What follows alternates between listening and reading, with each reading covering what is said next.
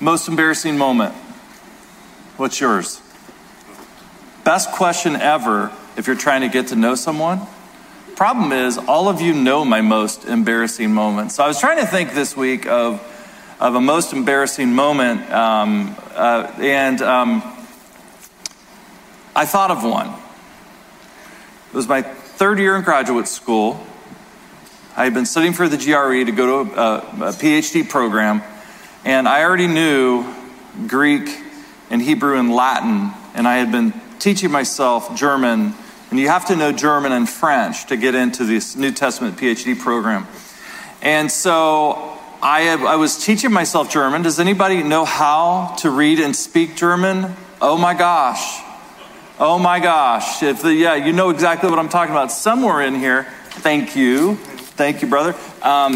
And so I found that Princeton University was offering a course for scholars that were going mainly abroad, but also locally, where you could learn French in 8 weeks. Now, for those of you that know French and you took French, like it took years, it was just preposterous that I was going to learn this in 8 weeks. But you had to, basically in this course, this 8-week course, you were going to learn French, and then you had to take an entrance exam to your university to prove that you had the ability to read that.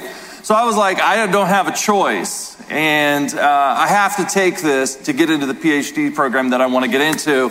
And so I showed up first day, and I had never felt more out of place intellectually in my life. All of the people that were in these programs were going to these PhD or fellows, Fulbrights, all these sorts of things. And there was me showing up, right? Preparing to go and teach pastors. I was going to become a professor as well as be a pastor. And so we went around the class, and the professor, who's wonderful, said, I want you to introduce yourself, tell people the PhD program you're going to, and the fellowship that you're working on this summer.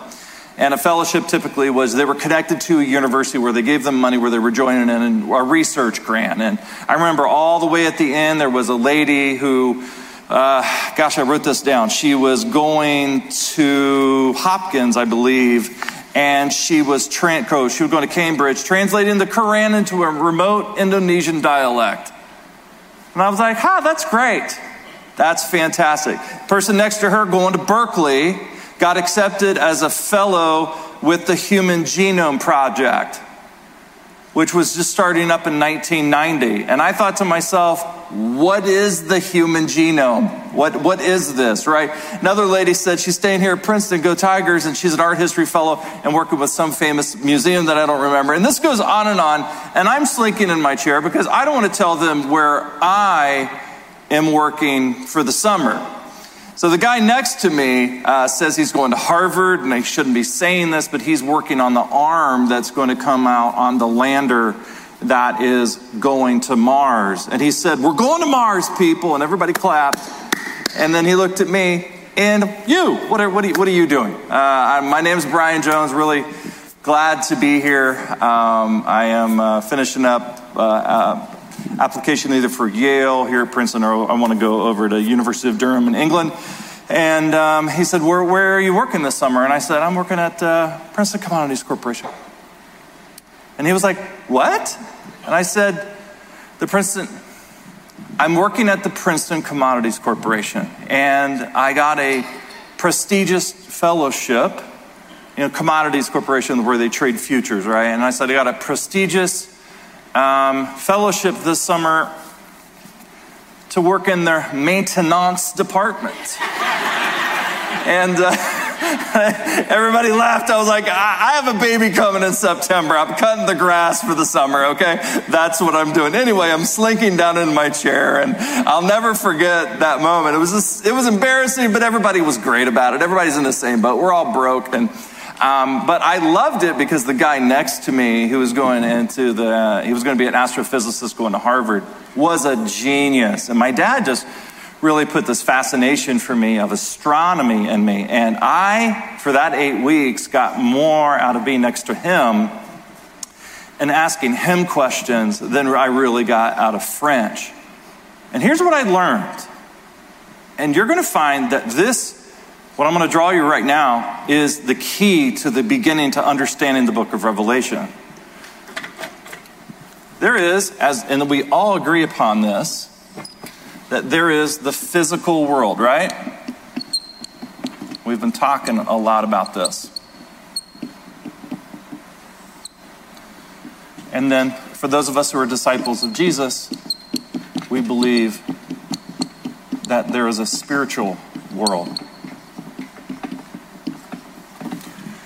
And every single astrophysicist, everyone that's into cosmology, even disciples of Jesus believe that the universe began at a single point of creation, and that is called what? Come on, the Big Bang, right? And the Big Bang initiated the creation of the physical universe. And the physical universe has been expanding at the speed of light, which is how fast? Come on. 186,000 miles a second. And it has been expanding from this moment of creation for 13.8 billion years. It has been going and creating, and it continues to expand. The moment, it's not a moment of creation. Those of you who are mathematicians and vectors and all this, it is a continuous expansion of creation that is continuing to this day. This moment here in my crude drawing, astrophysicists will call this the event horizon, or Stephen Hawking called it the apparent horizon, the point at which, anyway. So where are we in this point of creation? We are on a little, completely insignificant little planet right here that we call Earth, which is rotating around a star, and that is in this utterly insignificant galaxy called what? Milky Way. The Milky Way galaxy. And in the Milky Way galaxy, we know that we have roughly 100 million stars in our galaxy alone. We have been able to observe now, they estimate roughly in all of these galaxies, now with the new telescope that went out, they're estimating that we're going to be able to, in the frame of reference, in the field at least, 200 billion galaxies. And so you tell me, if each galaxy has roughly 100 million stars, and there are 200 billion galaxies, how many potential stars are there in the universe? I'll give you the answer. A whole bunch, right? A whole bunch. The answer would be 1 septillion, which is a 1 with 24 zeros.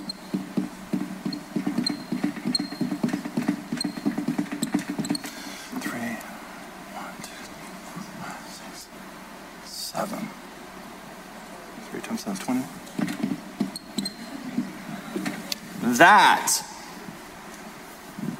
right there is a fraction of what's in the universe. Even the 1 septillion stars, we are going to learn, it's going to go on infinitely. Why is this important to understanding the book of Revelations? Because the book of Revelations begins by answering the question, what is in that box? What is on the other side? I just want to pause and say, I love our church community because we always want to be the kind of church that, honestly, if I was coming to church right now and I wasn't a believer, it would be like almost next to impossible to get me to believe in this hocus pocus crap that you guys believe in. That's the way I would view it. Like, I just, no, you can't convince me that this is what's happening. But I just want to tell you, for those of you who are atheists, whether you're watching online or here, the only difference between us, between disciples of Jesus and you, is 1 second. Just 1 second. You believe that this happened, it just happened. And what I'm asking for those of you who are atheists is I'm asking you to be honest and I'm asking you to be consistent. So if your son comes home next weekend with a huge dent in the side of your car and you go out the next morning and you're like, what the heck? Where'd the dent come from? And your son says, I don't know, Dad, it just happened. You need to understand that that is the same logic you are using for the universe. I just want you to be consistent, okay? I respect your intellect. I just want you to be consistent.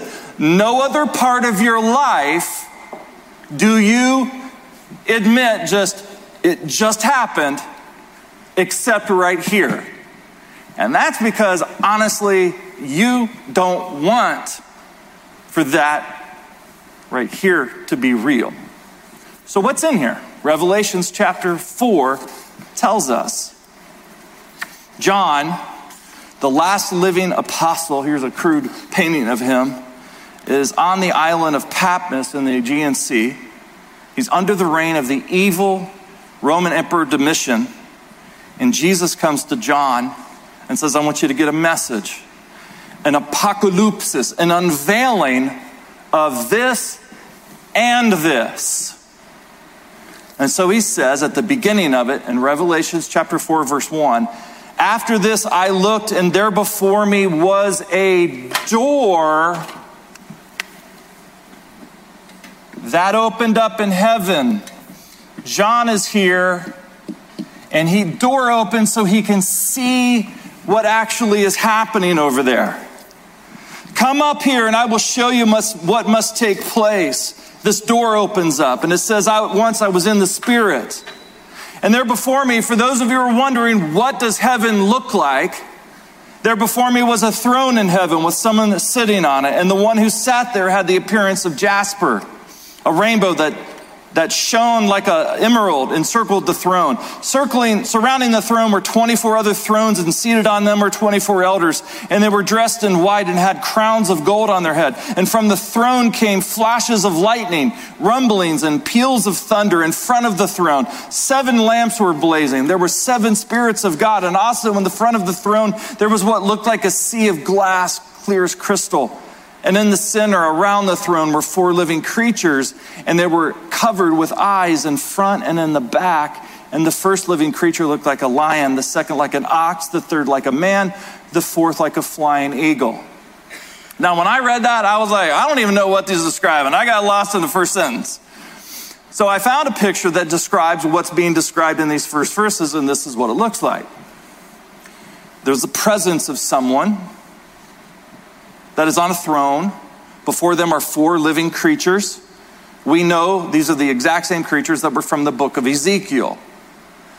And around that were 24 elders. Scholars believe these represent the 12 apostles and the 12 patriarchs in the Old Testament. And then there are angels and everybody's floating around and that sort of thing.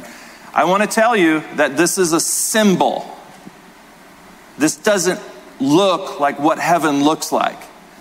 It is a symbol.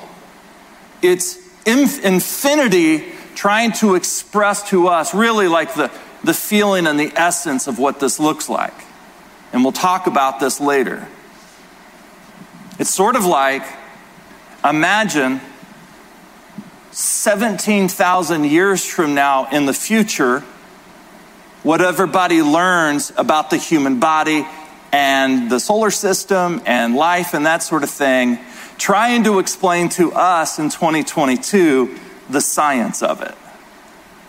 That's what God, the challenge is, and trying, so he gave common images, these images, right? But let me just tell you, this is why this is the most frightening passage in the entire book of Revelation. And there's some scary shiz we're going to look at. It's terrible. Terrible. But this right here is the most frightening. Here's why. Each of the 4 living creatures had 6 wings and was covered with eyes all around, even under its wings, day and night.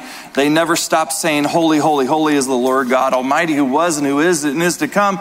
And whenever the living creatures give glory, basically everybody fell on their faces and followed suit, and they worshiped him. And in verse 11, the most frightening verse in the Bible, "You are worthy, our Lord."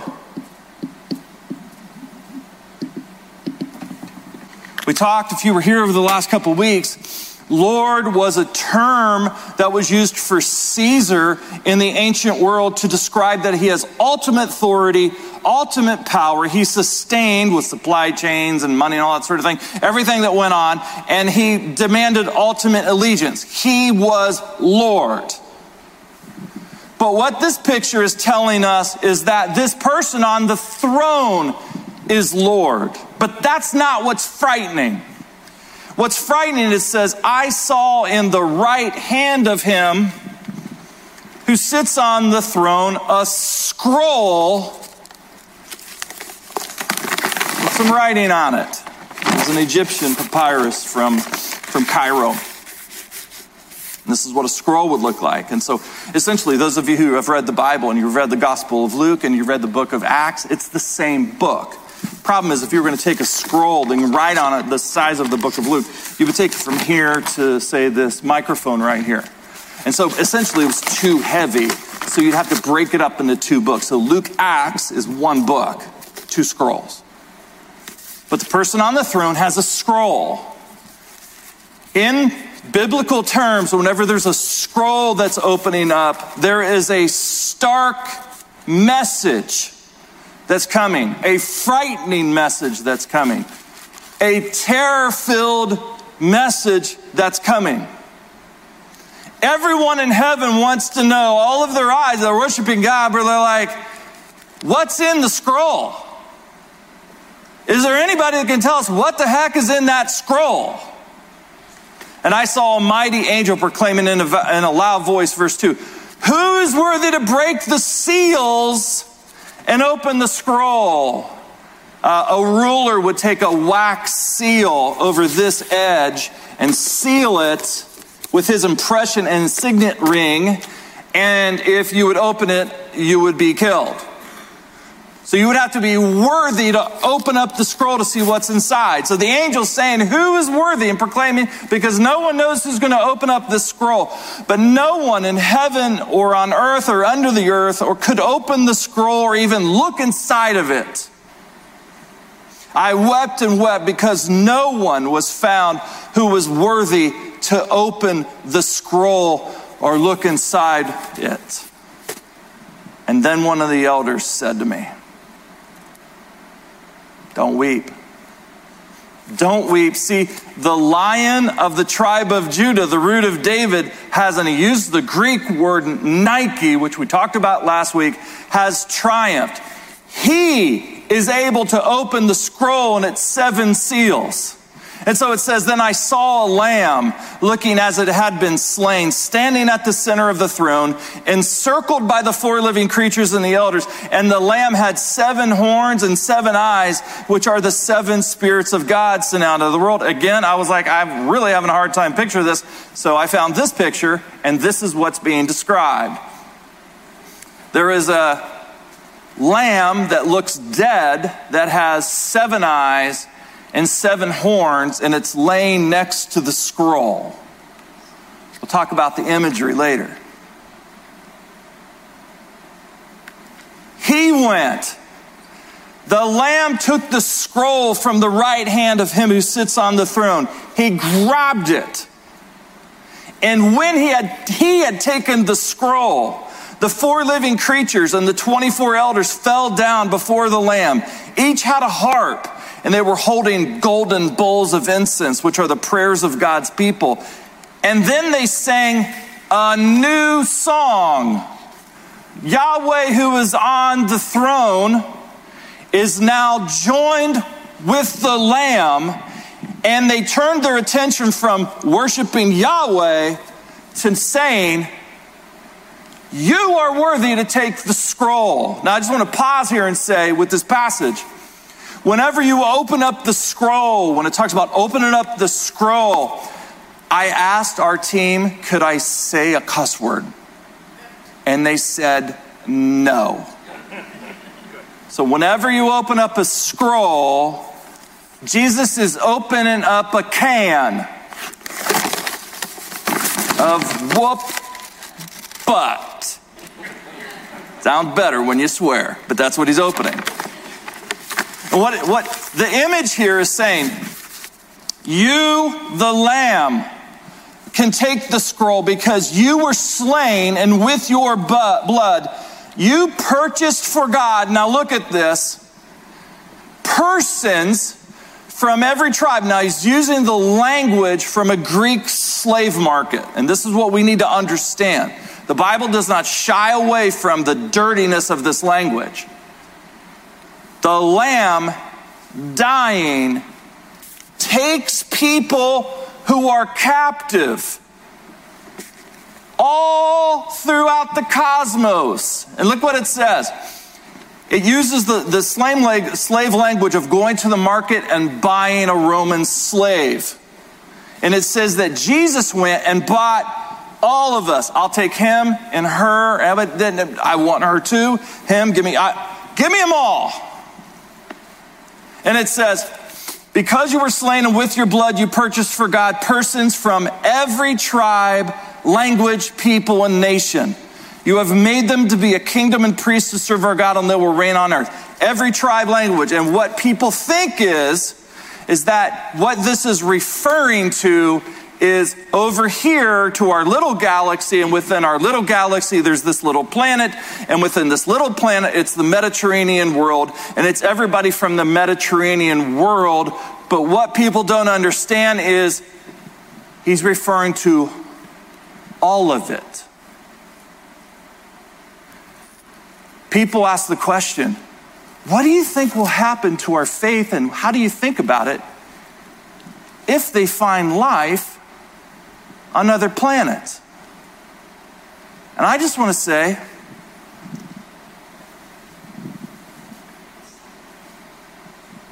what do you think the chances are? There are no chances. This whole thing is life. The whole thing is life. And so he has purchased from our little podunk planet and galaxy, and then 50 septillion light years going that direction, someone here and here and here and here and here and here and here.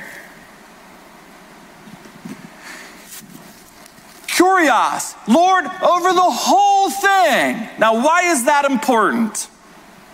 Why would you start the book of Revelations with pointing out that the Lamb is Lord over the whole shooting match?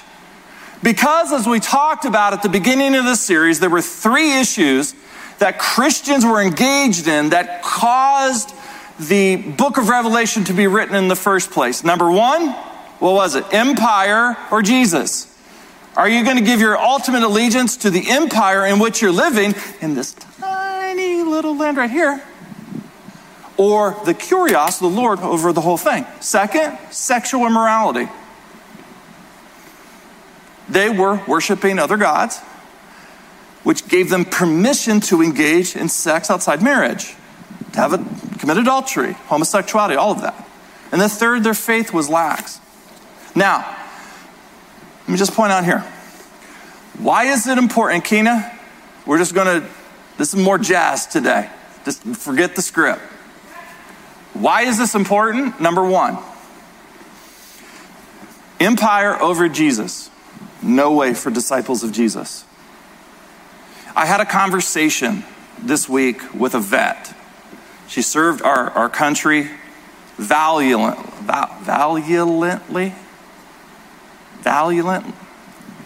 She served our country admirably. I don't like to use any other word. And she was like, what did you talk about this past Sunday? And I said, well, I talked about how those of us who are disciples of Jesus have more in common with the Christian that is living in Syria, Iraq, or China than the atheist vet that lives in our neighborhood. And you could just see the visceral reaction of, what? And I'm like, that is what got Jesus killed. That what you're feeling right now. Once you realize that Jesus is Lord over everything, saying that Caesar is Lord over everything, this guy in this little podunk planet, in this podunk galaxy, it's ridiculous. Why would you say that? Now, he has the ability to kill you, so it still makes you scared, but it gives you perspective. It's sort of like when I was in elementary school. The best athlete in our school was my friend Brian Hunter. He was the greatest athlete I've ever seen in my life until we played all of the other elementary schools. And then I realized, oh my gosh, there are other athletes as good as him. And then I realized there are other school districts. And there are athletes. And then I realized there are other states. There are other countries. There are other worlds. And you're scared of Domitian? Please. That's number one. Number two, sexuality. If Jesus is Lord, we look to him and him alone for how we're to utilize our bodies. It was more permissible to engage in freaky sexual stuff in the first century than it is in 2022. And so Christians were like, what's the problem? Everybody is doing all of this. And Jesus is saying, listen, I know everybody around you is telling you that it's okay to go to the market and have sex with a prostitute, have an affair, have homosexual behavior, homosexual in relationships. I mean, on and on and on, all of these things. Everyone's telling you. But I'm telling you, as the curious of all of this, that it doesn't matter if you're in this galaxy or in this one. This is how we're going to express ourselves sexually. Every single time I mention this topic, inevitably, there's some flame message that comes on social media. You need to know, I don't read these. I don't read these. So I got a flame message last week, and it went like this. You thoughtless turd. You uncompassionate bigot. How in the world? And it went on and on and on about all of these terrible things that I am because I said this. And I just want you to know, I'm not saying this. He is. And if you think that your, Brene Brown or your biology teacher or your grandmother has a better perspective on how to run this, I think you're still wrestling with this. Whenever the Bible talks about sexuality and doing it God's way, it's always with heartbreak and compassion in his voice. Because he's speaking to all of us that are broken. The Apostle Paul says, you should avoid all of this. Sexual immorality, blah, blah, blah, blah. And then he says, oh, and by the way, this is what all of you were. But you were washed, you were sanctified in the blood of the Lamb. And so you just need to understand from this perspective, he's not saying this from a perspective of, I'm going to blow you up. He's saying this from a perspective of love and grace. So this week, I want you to read Revelations 4 and 5. I want you to talk about it as a group, and I want you to ask this question. If this is true, why is this the most frightening passage in the Bible? If this is true, if he is truly Lord of all of this, how is this going to affect how you think? How you spend your money, your relationships, your time, your parenting, your job, your body, what you put into it, everything. Because there are staggering ramifications. If he is your Lord and not just the Savior for your sins so you can punch a ticket and get to heaven, if he's your Lord, what would your life truly look like if he was your Lord? Let's pray. We're so thankful, God, for this community of friends where we listen to your word, we wrestle with it. It's difficult. It's convicting. But we as a community believe that you are Lord. We believe that space that lots of people in our culture say is empty, it's unknowable, that it's filled with you. And then you came and left that to die for us because of love. Help us to live as if you're truly the Lord of our life. We pray this in Jesus' name. Amen. Thanks for listening to Brian Jones Sermons. For more information and to find similar articles on this topic and more, please go to Brian's website at brianjones.com.